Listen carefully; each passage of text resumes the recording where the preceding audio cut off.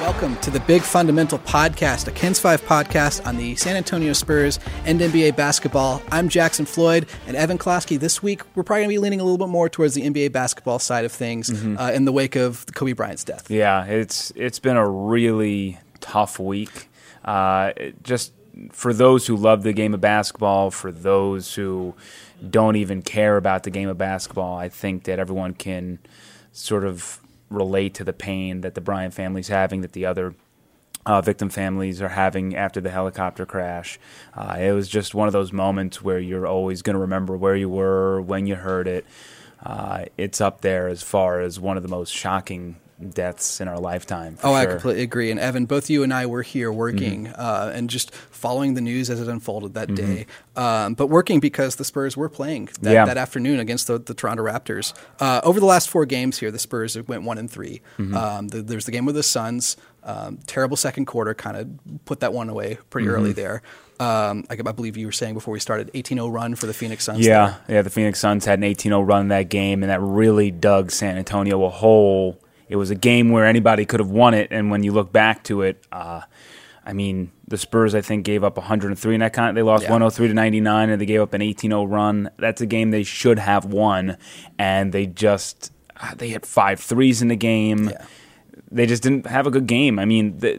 Leaving that game was just sort of, look, in the NBA, that's going to happen sometimes. Just not going to – the shots aren't going to fall, and they – lost because of it. Yeah, and on the other side, Devin Booker was amazing that game. Unbelievable. Game Look, Devin Booker, every time in that game, San Antonio tied it up or was down by 1, Booker smashes a 3 or a long fadeaway, 35 points in that game. Unbelievable effort from Devin Booker, and sometimes you just have to tip your cap to unbelievable players, and that's what Devin Booker did. He actually fouled out at the end, and you thought, okay, there's a chance here. San Antonio's going to take advantage of that, and they just couldn't hit a big shot in that game. They just couldn't come away with that one big bucket. Every time they got there, tied it up, they couldn't get the big stop, or then you have the Bryn travel, Bryn missing an open 3, Bryn missing another open 3, Patty missing an open 3.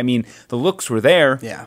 They just couldn't get it done. So it happens, and you just move on. It stinks. Yeah. But they ran into another kind of transcendent performance in the next game, too. Pascal Siakam kind of taking over that first half of the Raptors game. Of course, the Spurs felt a little off their game. That's coming an hour after the Kobe Bryant news unfolded, and trying to deal with that and play a game at the same time. Had some issues there, but they made a nice run in the second half to kind of make it a game again.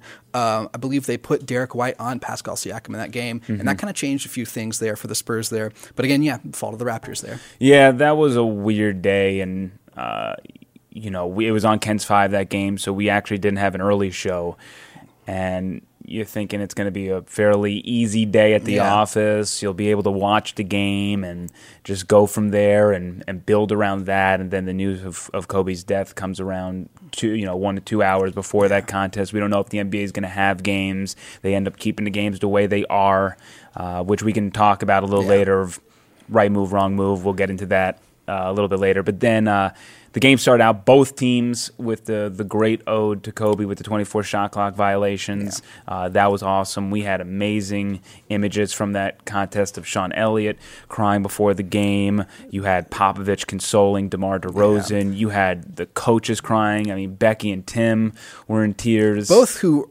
have connections to Kobe Bryant. Duncan not only played against Kobe Bryant for decades, but they were kind of like neck and neck in terms of faces of their franchises and faces of the NBA at the time. And then Becky Hammond had a connection with Kobe Bryant, kind of got to know each other through All-Star games, and Kobe being the advocate for the women's game that he is. You could tell they were both very personally affected by the loss during the game. Yeah, and Tim and Kobe, their careers ran simultaneously. Yeah. Both of them are going to be inducted into the Hall of Fame. We know Kobe will be inducted. Yeah. Tim, we assume. Likely a lock, So it's going to be an emotional scene there in Springfield in late August. But, those are two guys who battled constantly, and it's one of those things where, without Kobe, the Spurs maybe win more championships, and without the Spurs, maybe Kobe has a couple more championships. So, but going back to the game very quickly, the beginning of the contest was just who could shoot better. Nobody was being the aggressor. Nobody was playing tough defense. It really just came down to who's going to hit the open looks because the players really weren't feeling it in the first quarter. And Toronto was smashing the Spurs on their shots, and San Antonio couldn't hit much. Toronto goes up 19 in the first quarter, and slowly but surely the Spurs piece together, just like they did in Toronto. They overcome this monster deficit. Of course, they had more time to do it this time. They actually go up 9 in the fourth quarter, and then they just watched that lead dwindle away, and they couldn't recover. And one of those situations again where it came down to the fourth quarter, stepping up, closing the contest, and they just kind of let it slip away.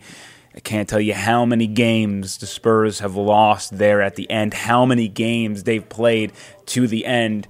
I think I saw a stat yesterday that they're second in the league with games decided by 5. They're 10-9 in that span. I think the Kings are the only group that's played more with 22.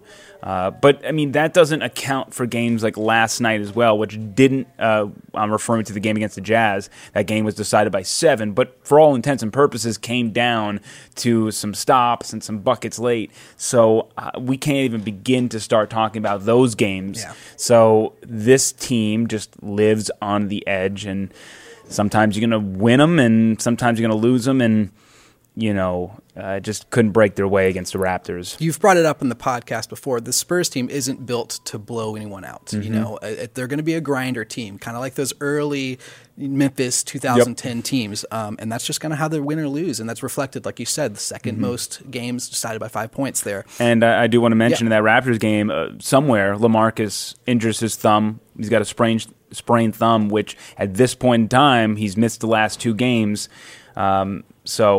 Yeah, I don't know what's going on with that, but also, DeMar DeRozan. Look, Toronto's got a great game plan against DeMar. They did that in the first half when they were in Toronto, but you can tell that day really affected him. 14 points. He still had 7 assists and 6 rebounds. Aldridge just had 10 and 10. Nobody was being the aggressor, which I think ended up hurting this team. And the fact that they still made it close and came back was very admirable of them. Yeah, like you said, I mean, at some point in time, we don't know when. I think we were both talking before the podcast. We don't remember seeing when Aldridge sprained his thumb. But the news comes out the next day that he's going to miss the game in the Bulls. It's a back-to-back there. They go to Chicago. It was the Bulls' first game since the Kobe news came out, and you could tell they were kind of fired up on that news there. Yeah. And I think the Spurs, there were some good signs of life in that game there. DeMar DeRozan had his second highest scoring total of the year, and it just comes down to just being one man short, I think, in that game. Yeah, and we can get into this a little bit with the Jazz as well, but when you lose LaMarcus, it completely changes the team. We have been talking the last few podcasts about how the offense looks so much better with LaMarcus spreading the floor, or spacing the floor, and then DeMar attacking, kicking out, and working that realm. But when you don't have LaMarcus, you don't build 7-footers who can hit threes at such an efficient clip. So when you remove that, pack the paint. Yeah. That's all they're going to do is pack the paint. And when guys like Bryn Forbes aren't hitting threes, Patty did his job in Chicago. But when you're not hitting threes and forcing them to range out, I mean, it's remarkable that DeMar had the game that he did, but those are tough points to come by. Yeah. They're not as easy when LaMarcus is out there. And ultimately in that game, you had a tremendous performance from DeMar, especially late in that fourth quarter. You had a tremendous performance from Pirtle. He was all over the place. 16 points, 13 rebounds. He added a handful of blocks as well. Yeah. Unbelievable performance from him. Patty was lights out from deep. After that, I mean, White was great defensively, elite defensively, 0 points. And it's wonderful that we can talk about his defense. Defense travels, we know that. But Derek, I need you to shoot more than 3 times. Yeah, especially with LaMarcus is out, and especially if Forbes is going to not hit anything. If Murray's going to have the game between Forbes and Murray, 2 points. That's not going to win you a game. Yeah, and that's the same thing. Murray just wasn't there in that game, and that's a problem. When you remove your second best player, the people behind have to step up. Yeah. So that's why Derek and DeJounte, we don't need to talk about their defense. That will most likely always be there night after night. But I need you to score a little bit. I need you to chip in more than you should normally. And those guys really didn't show up. But again, it comes down to one of those fourth quarter blow-ups. And in the fourth quarter, they lost 35-24. And you just, I mean, in the third, they won 37-25, and then they just completely flipped it on its head, and they just let it slip away. The inconsistencies were so there against the Bulls. You score 28, you score 20. You score 37, you score 24. All that being said, though, there was still a chance to tie the game with 0.6 seconds left. Yeah. A couple weird whistles, was there a foul? Was Zach LaVine foul on the other end? Was DeMar DeRozan foul on the other end? I think both fan bases, both teams make their cases as to why those whistles were blown. DeMar DeRozan goes 1 for 2. He misses that game-tying free throw there. Is it fair to blame him? No, because you wouldn't have even been in that position. I mean, DeMar brought them back. Yeah. So DeMar hit a jumper on the previous possessions, and I mean, he took over that game late. It was really just him willing the group back to a tie. Yeah. And after they had this big lead, they blew it all, and then it was like, this game's over, and then DeMar brings them back. It's so easy to blame somebody for the immediate loss, but when you remove that person, it's so unfair because you're not even in that position without him. In that game, I really more upset at the refs, and I don't like to blame the refs, but it was a very inconsistent game from them. And then the Zach LaVine foul was completely weak. Yeah. And on the other end, they give the Spurs back the same foul, which was also weak. Yeah. Both of them were not fouls. But instead, now we had a free throw contest to win the game. Credit Zach LaVine for hitting both of his, and DeMar, an 86% free throw shooter, just yipped the second one. And I think, and I had to look back, when I watched the replay, it looked like the putback would have counted. Yeah, an amazing effort for him just to give that shot a chance. Yeah, I thought he was going to win the game there, because I was like, oh, no way that went off. And then when they showed the replay, I was like, wow, that actually would have counted. Yeah. But, I mean, come on. I'm never one to kind of blame the end result. I'm always one to look at the bigger picture. And there were so many deficiencies across the board. I mean, too many people didn't show up. So as is the Spurs' way, when they lose against a team that arguably may be worse than them, they come back out the next game and, of course, play the Jazz, a team that's remarkably better than them in terms of record. They're a team that's going to compete maybe for an NBA Finals place here, and of course the Spurs beat them. Yeah, when LaMarcus was ruled out again, I tweeted something along the lines of like, well, tomorrow's going to be rough. And they pulled it together. I mean, but I think it's a little bit of fool's gold. Yeah. Again, LaMarcus did not play. What happens when LaMarcus doesn't play is you don't have as many three-pointers. You don't have that look. The starting unit, 1 3-pointer. That's not going to cut it on a night-to-night basis. Yeah. You are not going to shoot, 56% from the field. And to explain that a little bit, Utah's defensive game plan is force you off the three-point line, force you out of the paint. The Spurs are one of the few teams in the NBA who don't mind living in the mid-range, especially without LaMarcus on the court. They're pretty much like this win was a 2018-2019 Spurs win. Yeah. We're just going to crush you from the mid-range. We've talked about it. There is something about zigging while other teams are zagging. Mm-hmm. If you're going to be the team that thrives in the mid-range, you're going to win games like this sometimes. Yeah, so this was a perfect ode to last year a little bit, as they just completely annihilated the Jazz from the field. They shot 64% in the first half.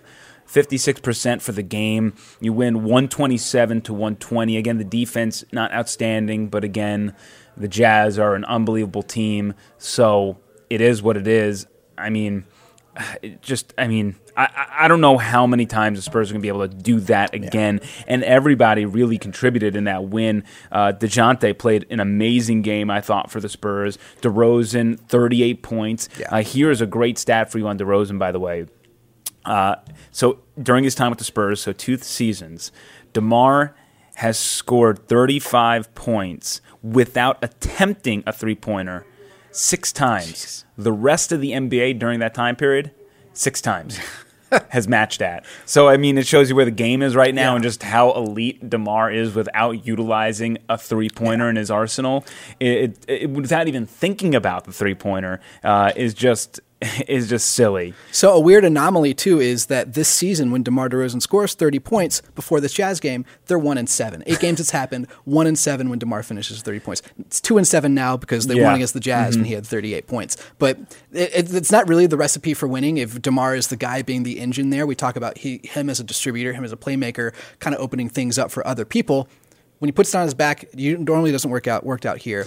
I think something else that kind of played into their favor is you wouldn't expect it to work, but Jakob Poeltl, Chimezie Metu, there's a little bit of foul trouble there trying to guard Rudy Gobert. So the Spurs have to go incredibly small, bring in Rudy Gay to be that center, that 5-piece. It kind of opened things up in the way that LaMarcus does, except Rudy Gay wasn't hitting his three-pointers, but just having that smaller guy out there who can shoot a three, or at least will take threes, kind of spreads the floor.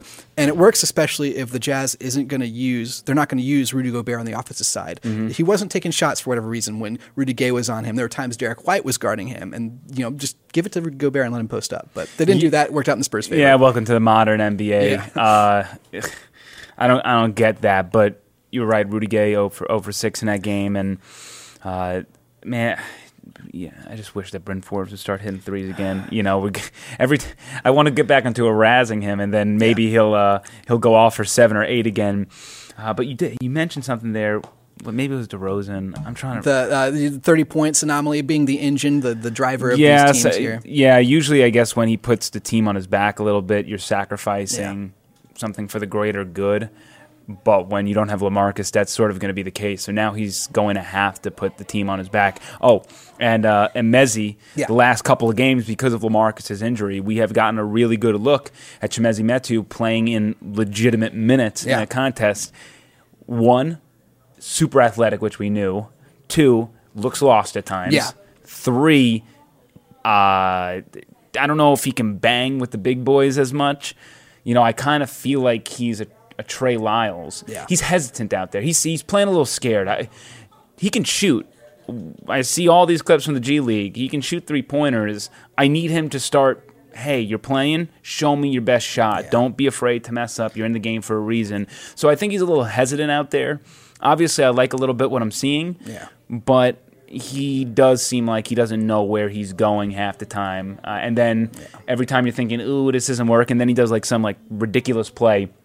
You're like, okay, he's got some promise there. There's promise. He might still be a little more raw than you want at this point in time. But like all these guys playing in the G League, that's what those reps are for. Hopefully he can put it together. Like you're saying, step out and take that 3 that he's hit in the G League there. He wasn't doing this game. Just looking back at the last 4 games, I know it was a 1-3 stretch. There were some things to take away from that. We mentioned DeRozan, 38, 36. Those are his 2 highest scoring performances of the year. Kind of expected without Aldridge there. White, proving he's a defensive stud, needs to put together on the offensive side there. Patty Mills has continued to be transcendent. And then Jakob Poeltl, 2 or more blocks now in 10 straight games. That's the second longest streak in Spurs history. He's a block party. He's an animal down there. So the block lobster. The block lobster. you see the Poeltl jam, and now he's the block lobster. So he's got it all going on. So. Just an interesting week of basketball for the Spurs, and all of that kind of overshadowed by the Kobe Bryant news. So let's kind of look back on that. And just like you mentioned, one of the most weird is a weird way to describe it, but a weird day, a shocking day in NBA history and just in sports history as well. Yeah, it really consumed all of us. Yeah. And I'll say this. I was listening to Russillo's podcast, and he's one of my favorites to listen to, and he had a great point saying that, on social media and on Twitter, we can be a ruthless bunch, just zero soul at all. But when it comes to compassion as a country, we actually have a really big heart, and we really come through when we want to as well. So there is a bit of that yin and yang of just, you can see the worst of Twitter, and then you can see the best of people on Twitter. There was, of course, a crazy litany of reports coming out immediately when that all happened. We're just trying to figure out what's going down. We have misreports of the whole family on it. Then, we learn Gigi's on there, and, it went from 5 people to 9. So, it was really just sort of an avalanche of emotions because we know it's bad. We're trying to figure out as humans, is this real? Oh, it is real. And then we're picking up facts, and it's sort of being flung at us left and right, and a little bit sloppily. And sometimes that happens in the world, especially in reporting and whatnot. Yeah. But overall, going back to the compassionate side, I think there are some amazing writers and talents in this world who utilize their expertise and experiences with Kobe, and whether it's former players, the special they did on TNT, everyone chipping in as a country, as a news organization, as a human being, to grieve this process and come to grips with it.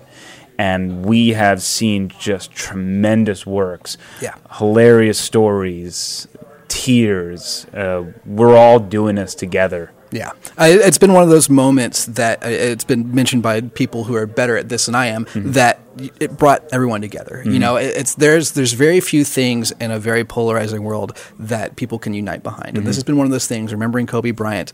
Again, you do have to remember that he has been accused and admitted to sexual assault and being a sexual abuser. That's part of his legacy. But the stories that come from his life after that, what he did with his life after that, have been so moving. They've inspired a girl dad trend as this kind of movement takes off, based on stories that came out of him as a sports father, watching his daughter grow. Her dreams, her aspirations of being a player also being recognized here in the tributes. You mentioned some of the writers. I just want to shout out Shea Serrano, San Antonio in here, put together an amazing piece for The Ringer, just a moving one. And he linked to a handful of great stories about Kobe Bryant as well. So if you want to find more reading out there, there's plenty of stuff out there on the internet, great eulogies, great obituaries, just remembering who Kobe Bryant was. Yeah, and I think one of the lines that resonated with me the most, and it refers back to the sexual assault allegations that he did admit to back in 2003 and 2004, is that you can still grieve an imperfect person. Yeah. And I think that's the most important thing to realize, is that no one is omitting that from his resume. No one's looking past that. But it's also relevant to understand why it's sad, and that's not necessarily the defining point of Kobe Bryant. It is something that has to be recognized, but there are a lot of good things that he did, especially in the sport, off the court as well, and you can grieve imperfection. So I think that's one of the largest things that we can learn about compassion as well, is doing that. So that really resonated with me when trying to figure out how we think and how we're supposed to process this all, and that one hit home to me. I think so. And you could clearly tell, like we mentioned in that Raptors game, there were several Spurs going through that grieving process in the moment. The Spurs game was scheduled for 3 o'clock. The Kobe Bryant news kind of broke around 1:45 as it kind of pulled out, spiraled out. Like you mentioned, there are crazy things going around on Twitter. Clearly, these players were learning in the moments just an hour before the game going on. And the game did go on. And I think we've talked about it off mic, but it was the right thing to do. Yeah, and there's a difference, I think, between what was happening in L.A. versus the league as a whole. And I don't want to speak on behalf, I just hear from stories of everybody else. If we know the Mamba mentality, if we know Kobe Bryant, the competitor he was, you'd be hard-pressed to think that he did not want the games to be played. I mean, there's no better way to honor a guy like Kobe Bryant than going out there, giving it your best shot, and doing what you can, especially with heavy hearts.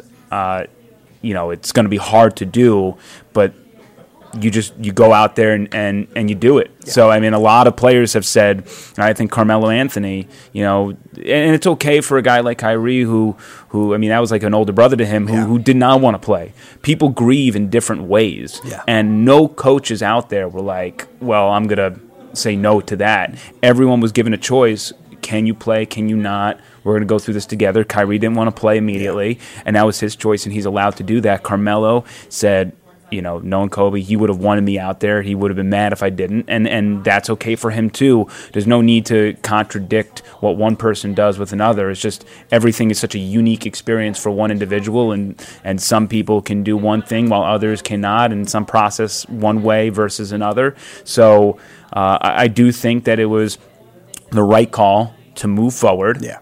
And I think it was the right call also to cancel, or I should say to postpone the game in L.A., Lakers against Clippers.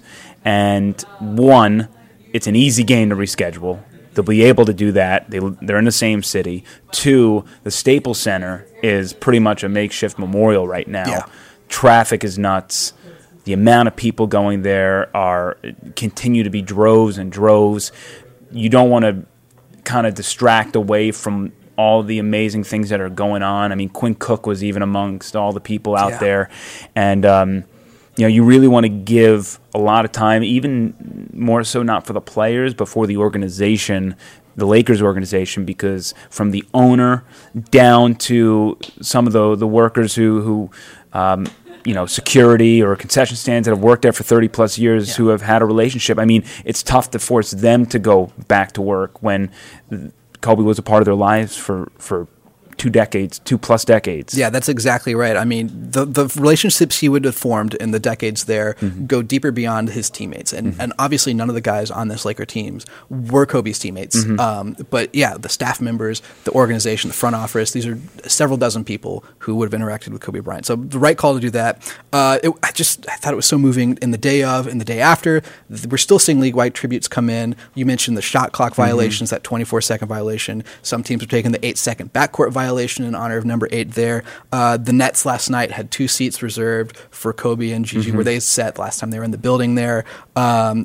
One of the things we're seeing across the board here, players are voluntarily retiring the numbers 24 and number 8, or finding ways to recognize the Kobe in their numbers. Quinn Cook, for instance, was number 2, and that was Gigi's number. So he is now 26, combining the 24 and 2 and playing in honor of them. You saw players like Joel Embiid come out and play in the number 24 the night after. I believe it was the Denver Nuggets, or the Detroit Pistons, all wore the number 24 jersey during the national anthem there. Just a widespread Trae Young came out and played with number 8, and a lot of players have changed their jerseys.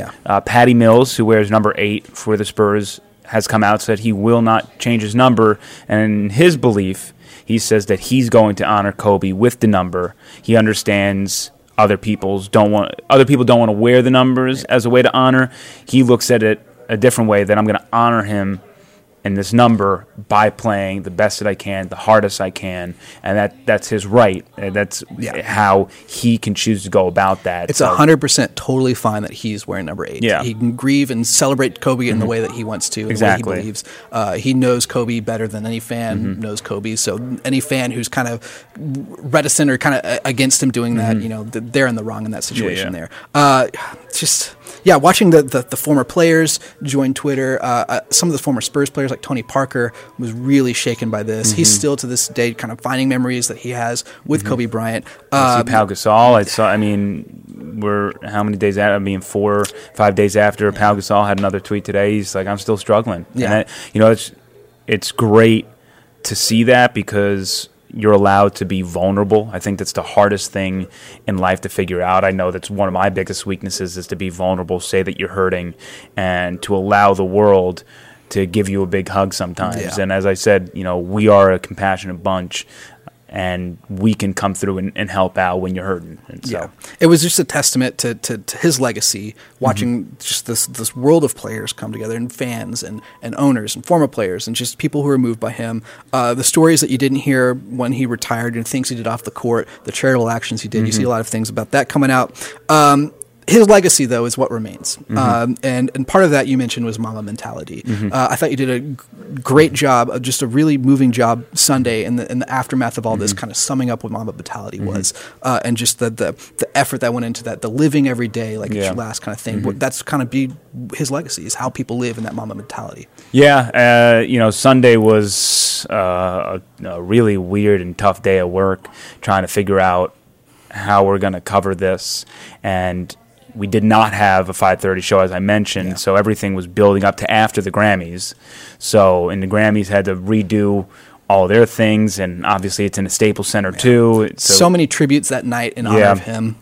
And we're building together everything that we've heard from DeMar and Popovich after the game, and all what the other players in the league have done to honor Kobe, and we're also still trying to gather information and provide that information to the viewer of what we know, and then also towards the end of the show, doing something where what was the top thing on my mind when thinking about this death. Why is Kobe's death resonating so much with everyone? Why does it hurt so much?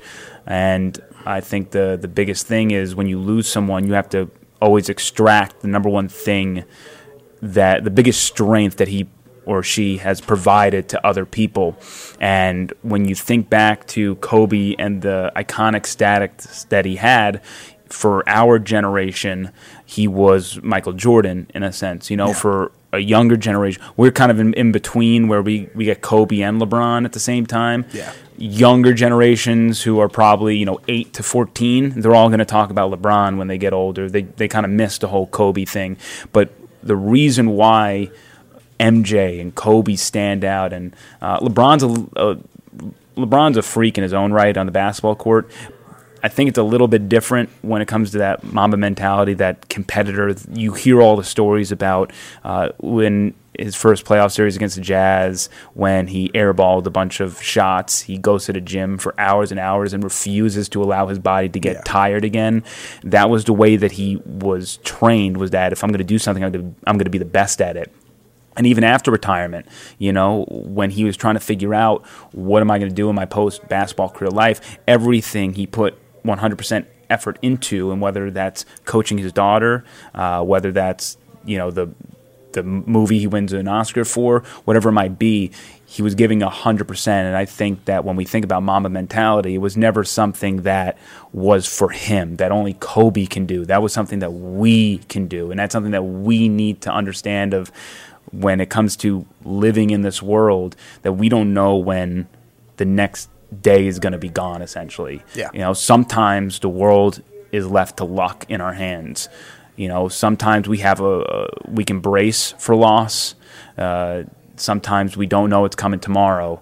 Either way, you just have to live your life with the Mamba mentality, which is whatever I'm doing, I'm going to give it my best. And whether that's loving my family the most, whether that's putting everything I have into this job, if you do all that, when that day comes, you did everything you could do in lifetime. You can't control what you can't control, and you can't foresee the future. So I just think extracting the Mamba mentality and living that way is the way that he lives on forever, and I think that's the way that we can leave this world and be happy knowing that we did the thing correctly. It's funny you mentioned the kind of the players in terms of how, like, who we grew up with and who we remember and things like that. This isn't a place or time to try to rank players. Where does Kobe fit in with MJ and LeBron James, things like that.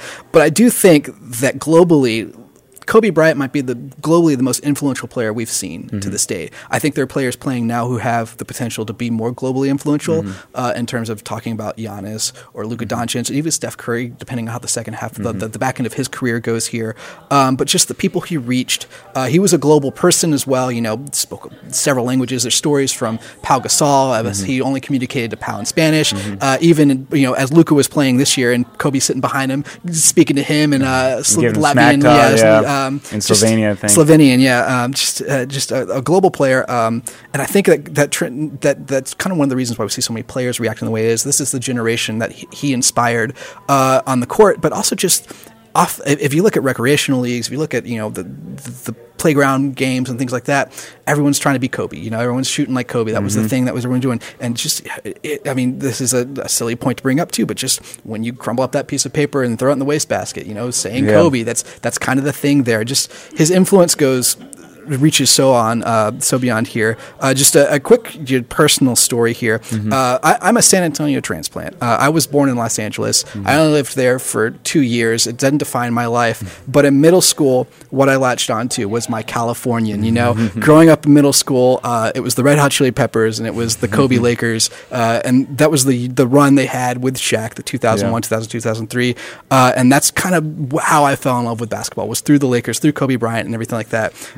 Watching the Kobe and Duncan years from that lens as a middle schooler, and just kind of the grinding games, the playoff matches they had, these legendary kind of battles between the two teams there. And then I fell in love with the Spurs about the same time I fell in love with my wife when I moved here, and that was her favorite team as a lifelong San Antonian and Duncan fan. And then going back and watching it from that lens as well, and looking at it and just the mutual respectable. I hate to use the word hatred, Yeah. but these fan bases, they know, like you were saying, and Kobe and Duncan have mentioned this too. Like, if the Spurs didn't have those Lakers, they might have won 7 championships, and if the Lakers didn't have that Spurs, they might have won a handful of championships as well, more than they did. So it's been remarkable, so moving to go back and kind of revisit all these memories we have. Do you have a favorite Kobe Bryant moment? It's a good. It's funny. I have a workout shirt that I've had probably from middle school. My favorite number growing up was 8. My brother wore 8. My brother wore 8 for Cal Ripken Jr. I wore 8 for my brother. But my mom, because she knows I loved 8, she would buy gear that has 8. So still to this day, I work out in a Kobe Bryant 8 number, which, I mean, he switched numbers too, so it shows you how long I've had that dang thing. I don't know.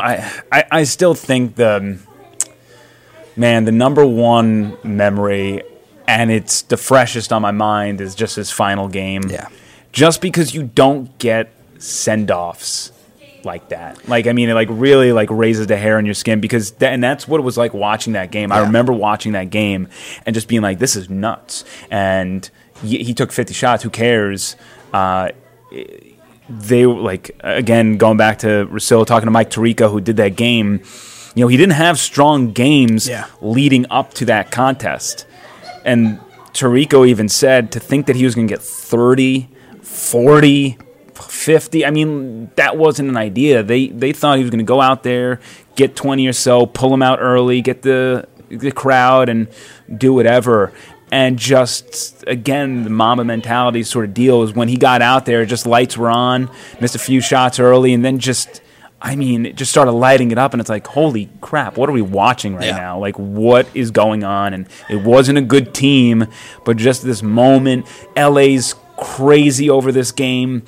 And again, you have to remember the Lakers fans they are a tough bunch. Yeah. It is not easy to be an endearing character in the Los Angeles Lakers family when you're not doing well. I mean, even LeBron. When LeBron came to L.A., it was always, we don't want you, you're not Kobe. That's really what it came down to. Just a little digression as I have this thought, though. But when LeBron came to L.A., I know that he came for sort of his next chapter. But I think when you talk about things happening for a reason, there is no player in the NBA more positioned than LeBron James to handle what he has to handle right now to try to help the city, the organization through this grieving process. The story coming out about the Lakers having its first meeting, they all come together. Frank Vogel says, who wants to talk first? There's 15 seconds of silence, and then LeBron James gets up and says, I'll do it, and has a line, something along the effects of, God gave me broad shoulders for a reason. And I think what's about to happen, this is going to be the way that the Lakers nation just brings LeBron, this big old bear hug, and LeBron's going to help them, and LeBron's here to provide them something, just to help. And I don't know what's about to happen during this season, but if the Lakers go on to win it, it's just going to be this incredibly emotional story that I don't even know. Again, movies, you talk about it, just scripting this all out is just nuts. Hollywood's best screenwriters couldn't write an ending like that. And you're right, there's a pretty good chance that one of these LA teams, probably the Lakers, I think as we're looking at it now, is going to play in the finals. If we're jumping that far ahead. It's like you said, we were talking about kind of the chilling moments here. This is one of those things, as you're describing it, I'm getting goosebumps just thinking about just how this could play out. And you're right, LeBron is there couldn't be a better player in a better place for this time. Yeah. So it's really, the fact that we have LeBron in the game, still playing at such an MVP type level, honestly, on the team where Kobe played so long, it helps. Yeah. It does help the grieving process, at least for that city, because that city is defined by its sports teams, especially the Lakers. Yeah. That is their team. So it's going to be very interesting to see what happens on Friday night. Yeah. Portland comes to town, which I imagine is just going to be a ball of emotions in that building. And the second home game for the Lakers are the Spurs. Yeah. So the San Antonio and DeMar DeRozan's going to come home too. Not only is DeMar DeRozan going to come home, which, I know him playing in LA is always, he kind of gets into another gear because he's home. Yeah. But at least DeMar gets to go home. But he's also going to have to face all these emotions. Every NBA player that visits LA is going to have that feeling stepping in that building. Yeah. So there's a whole nother emotional chunk that everyone's going to have to go through. But yeah, sort of going off on a tangent, but that last game, I mean, we could talk about 81, we could talk about all the championships and the moves and there was also, just hearing some of the stories, Lou Williams and Nick Young had a funny exchange on Twitter, and they were saying, like, after one game, towards the end of Kobe's career, the players stunk and the team stunk, and Kobe, after one game, takes all the Kobe sneakers and throws them in the trash and just says, "You're all too soft to wear them. You don't deserve them." And you even go back to that season. I remember reports about him saying, you're softer than two ply, and like just challenging he just couldn't stand that team stunk, and another thing was like always hit. Phil Jackson was always so frustrated because his 10. This is also coming from Mike Tirico, by the way, and also Phil Jackson's book. His 10 just was so unattainable to anybody else. Yeah. And that's like, it's always crazy when you're given God-given talents. Kobe was a God-given, gifted NBA player. You were born with that talent in you. But when you also work as hard as you do, like you're the worst person in the league, you reach exceptional levels. And that is sort of just the things you have to, like, that's always mind-boggling, is coupling just this insane athlete with this insane work ethic and looking it all come to fruition on the court. Yeah. To wrap up here, this Kobe conversation, there's a movement, a petition online, a lot of people tweeting about it, changing the NBA logo to Kobe Bryant's silhouette. I just want to know your thoughts on that. Yeah, it's kind of tough. I saw a statement that said, the NBA shouldn't really be represented by one; it should be represented by all. Yeah. And even though we all know it's Jerry West, the NBA denies it, but it's Jerry West. So I don't know how much I believe in that. I think it would be a logistical nightmare for the NBA with trademarks and licensing and changing the logo and all that stuff. So I don't know the logistics going into that. I think it's much easier said for people out there signing the petitions than done in reality. If there is... I don't know if changing the NBA logo is necessarily the right move. It could be. I haven't really determined what the NBA should do as the right tribute. Yeah. I don't know if that's retiring the number league-wide, but then, you think about the ones who have done that, Jackie Robinson in baseball. Why the MLB does that is sort of, think bigger about than the baseball, grand, the grand scope of that. This isn't the first time that an untimely death has happened to a major athlete. To my memory, it's one of the biggest athletes, though. So it's really tough. I don't know where I stand on the NBA silhouette. I'm still kind of on the fence on it. I don't know. I'm not willing to say it's a bad idea or right idea. I just would like us to kind of do a little bit more brainstorming and think about whether retiring a number is the right move, like the Mavericks did, and Mark Cuban and what they're going to do.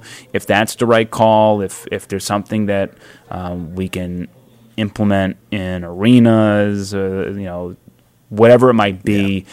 Just, if you have any ideas, I'd love to hear them. But yeah, I just, I think we're in the brainstorming process, and I want to hear a bunch more before I sort of land on, like, that is it. Yeah, I think you were hitting the nail on the head there when you're talking about this league is bigger than one person. Mm-hmm. I know the legacy that Kobe has, we're seeing now as the outpouring continues. Mm-hmm. But, it's a fundamentally weird to think when you see that logo, oh yeah, that's Kobe Bryant, that logo. I mean, he didn't define the league. He had an insane legacy, an amazing legacy here. But yeah, the league and that logo and the silhouette shouldn't be representative of a person. I know they had to base it off a person in the beginning here.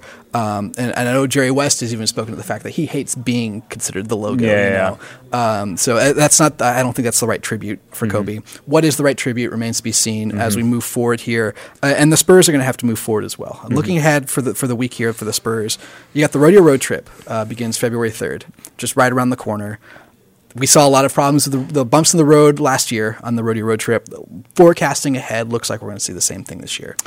Yeah. Look, you got to beat the Hornets at home. That is a must. The next couple days are really important. San Antonio is not going to get a long break until the All-Star break. So they got back-to-back days off. Enjoy it while you can, because you're about to go every other day or back-to-backs now against really good teams. And it's going to be a grind. You're going to have to play the Lakers, the Clippers, the Jazz, the Blazers, even the Kings are that young athletic team that they struggled with so much last year of moving with pace. And again, if you don't have LaMarcus Aldridge, I'm very, very concerned. The trade deadline is a week away. I do not know what the Spurs are going to do. If I had to bet, I imagine they don't do a thing. And if they do a thing, it's very small. Like, I don't know if they couple DeMar Carroll with a second-round pick and say, hey, can you take this off our hands sort of deal. Outside of a little move like that, I don't see them trading DeMar. More and more, I'm coming to this idea of trying to get an extension done. I'm sure DeMar wants to opt out and see his options, so I don't think an extension would work right now. But I think if you can extend him now, have the contract, next year would then be locked in because he would opt in, and then you would get maybe like another 2 years or so, and then make maybe the fourth year an option year and just kind of push that back another 2. And then also I would reach out to LaMarcus and have the contract structured the same way and keep them together and just say, we got this thing. We're going to try to build around these two because I don't know what the Spurs are going to do to get better than DeMar. Like, DeMar is really elite offensively. Yeah, DeMar and LaMarcus aren't the problems, you know, and I think if you can build around them, I think you're alluding to it is I don't know if they're the problems. It's just the ancillary pieces, right? Exactly. When you have DeMar playing in a lineup with Bryn, that means that DeMar needs to be a better defender than he is meant to be. If you, I don't know, I'm just throwing out a name like Robert Covington. If you have Robert Covington in that lineup or something, then DeMar now with Lamar. I mean, LaMarcus is still a positive player, by the way. I mean, he's low on it, but he's still a defensively positive player. So with LaMarcus, DeJounte, like you had Covington. I mean, now DeMar is the 4th worst defender on the court. So, they just the Spurs went kind of all in on one-way players, and now I think they have to regroup, figure out, Brian Wright. I mean, this is going to be his first task really as GM. How do I build around all these talents? And I think you got to purge yourself of Bryn and Marco. Yeah. You got to find a 3-point shooter who can play. You got to find a 3-and-D. They missed the Bruce Bowen. They missed the Danny Green. Yeah. They need the 3-and-D. That is the number one thing. This team is missing a 3-and-D guy. Yeah. Because you need Bryn Forbes' hypothetical shooting with someone who can run back and actually play some dang defense. Because I just can't watch Bryn defensively. He's a G Leaguer out there defensively. He is. They need to find a mad scientist out there who can figure out a way to put Bryn Forbes' offense and Derek White's defense together into one amalgamation of a player. And just need Derek to be more aggressive because he can shoot. He just gets in these modes where he's like, I'm going to be a distributor. And I mean, Derek is a phenomenal 3-point shooter. Like, he has it in him. He just doesn't like to shoot at volume. Yeah. So I think they still are trying to unlock Derek there in that role. They still are not going with Derek and DeJounte lineups. And maybe if you can build defensively around the unit, then maybe you wouldn't have to stagger them for that sort of reason. Yeah. But yeah, I think that the more and more I think about it, I'm kind of coming around to the idea of keeping DeMar and LaMarcus for at least 3 to 4 more years, and that's including the opt-in for both LaMarcus and LaMarcus is guaranteed next year, but DeMar in the opt-in. So essentially it'd be next year and then maybe like 3 more years after that, with that 4th year being optional for both players.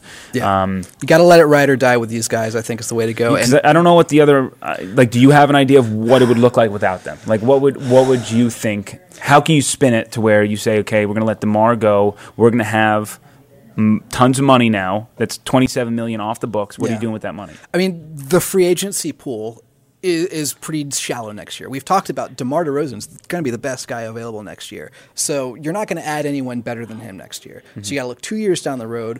Is San Antonio, a small market team, going to be a guy who brings in a superstar? Because in this league, it's superstars who are going to propel you to better things. And at the same time, in that 2 year span, are these young pieces that you've built around, are they going to be ready to play with someone like that? I mean, for me, the options without DeMar and LaMarcus, or one or the other, if you pick one, just keeping them, they're worse out there. Then the team gets worse before they ever get better. Mm-hmm. But there's a chance if you keep both of them and you find an answer at the 2 guard, or you find a guy who can play that 4. I don't think they ever meant Trey Lyles to be their starter for 80 games a season. Yeah, Trey Lyles is a guy, by the way, I think he just might go next. I appreciate Trey Lyles and everything he does, but if you're just looking for a rebounder, you can build Metu to be just a rebounder. Yeah. Or maybe you slide Pirtle in and you go back to the playing the big bruiser line. Yeah, that's actually the first thing is you got to re-sign Pirtle. You got to get Pirtle back. Pirtle's got to be figured out because he's an important defensive element. But yeah, so I totally hear you. I think in the offseason, I would really like Davis to come back. Yeah. I think having Davis and that three-point shooting, especially at his length. But again, with Davis, you don't get great defense. Yeah. So you got to know that. That's part of the deal. Yeah. But and that's the thing is Davis can't really play he'll space the floor. He would be great in this offense, Bertans, if you had him in over Lyles, but defensively it would be a mess. He wouldn't get nearly those rebounds that Lyle does. So you got to always juggle. What can you do? What can you take away? What can you get? And I mentioned this before. I think if you look for replacements of DeMar, like who's going to replace that scoring, and I would say that Keldon is built to score like DeMar, but he can't distribute like DeMar, which is what he does so well in that offense. Yeah. And he just can't. He's pretty much DeMar. He can't shoot threes. Yeah. Like Keldon would be the perfect answer for the 3-and-D if he can just shoot threes. Just step back and hit a few of them. Yeah. I think we're both on the same page, though, that there isn't an answer at the trade deadline here. There might be small moves. Mm-hmm. You're not going to find the answer for the big question. Mm-hmm. A big question that is looming that we're going to have an answer for here pretty soon are the Spurs going to have an all-star? It's trending towards no. Yeah, which is going to be unfortunate. Part about being in a small market is you're not going to get the love and respect that you probably deserve. And DeMar's 20-game torrid stretch here is just getting overlooked by other names. Yeah. I understand it. There are some really talented guys out there, and a Spurs record does not help him. Yeah. A lot of these things in the All-Star game come down to how much are you helping teams, and if you're not helping your own team, are you a transcendent talent like Damian Lillard, who is just having a bonkers year? So I can give you a million reasons why DeMar should make it. I can give you a ton of reasons why he shouldn't. Luka Doncic just got injured in practice today. Possibility he won't play in the All-Star game. That could clear a 13th spot for somebody. Reserve, he could be one of those guys that backs his way in. I'm seeing Russell Westbrook. Russell Westbrook has had a really strong 10 games. Like lately, he has played really well. I give him total credit for that. But he's still his stats are so empty, and it's like, if we're judging teams by their ceilings, the Rockets are nowhere near the ceiling they should be at. They're worse than last year. Like, we have to recognize that. So are we just looking at the records, or are we looking at where we projected these teams to be? So I don't know. I think it's, if you're going to say that, well, the Spurs don't have a good record, I'm going to say, well, the Rockets are not nearly as good of a team as we thought they should be with Harden and Russ. So, we're going to reward that with both of those guys. Like, Russ is just getting... if you want to put in Brandon Ingram and Russ doesn't make it, I get it. You want to put in SGA? Totally hear you too. But if Russ gets in, I'm going to be pissed. I'm going to be pissed. He doesn't deserve it. It'd be all completely on name recognition alone. You're exactly. It's clear when you look at the Rockets. There was one major swap, but Chris Paul, Russell Westbrook. and that team is worse. Yeah. And it's got to come down on Russell Westbrook. And people are now toting Ja Morant, Yeah. and I love Ja. I don't think the stats are necessarily there for Ja to get in, but people are saying, well, there should be a Grizz in the game because look at them surging. And I get it. I totally get it. And I just don't think he's necessarily an all-star yet. I think he's a perennial all-star to be. I am not throwing any shade to Ja Morant. I'm just saying this year, I don't know. I just, you look at the numbers, it's just, and Ja Morant actually has had a pretty good field goal percentage. I want to give him credit for that because actually, just to throw the tidbit out there while I looked at it before the show, 5 guards in the Western Conference are shooting above 48%. Morant is one of them. DeMar, Devin Booker. I'm blanking on the other one, but DeJounte Murray is on that list as well. An impressive run by DeJounte and by DeMar there. And, I think Ja's the guy that's on the cusp there. I think I'd put DeMar over him. That's because I watch more Spurs games than most people are. But, and the numbers back it up. I have DeMar over Ja. I do.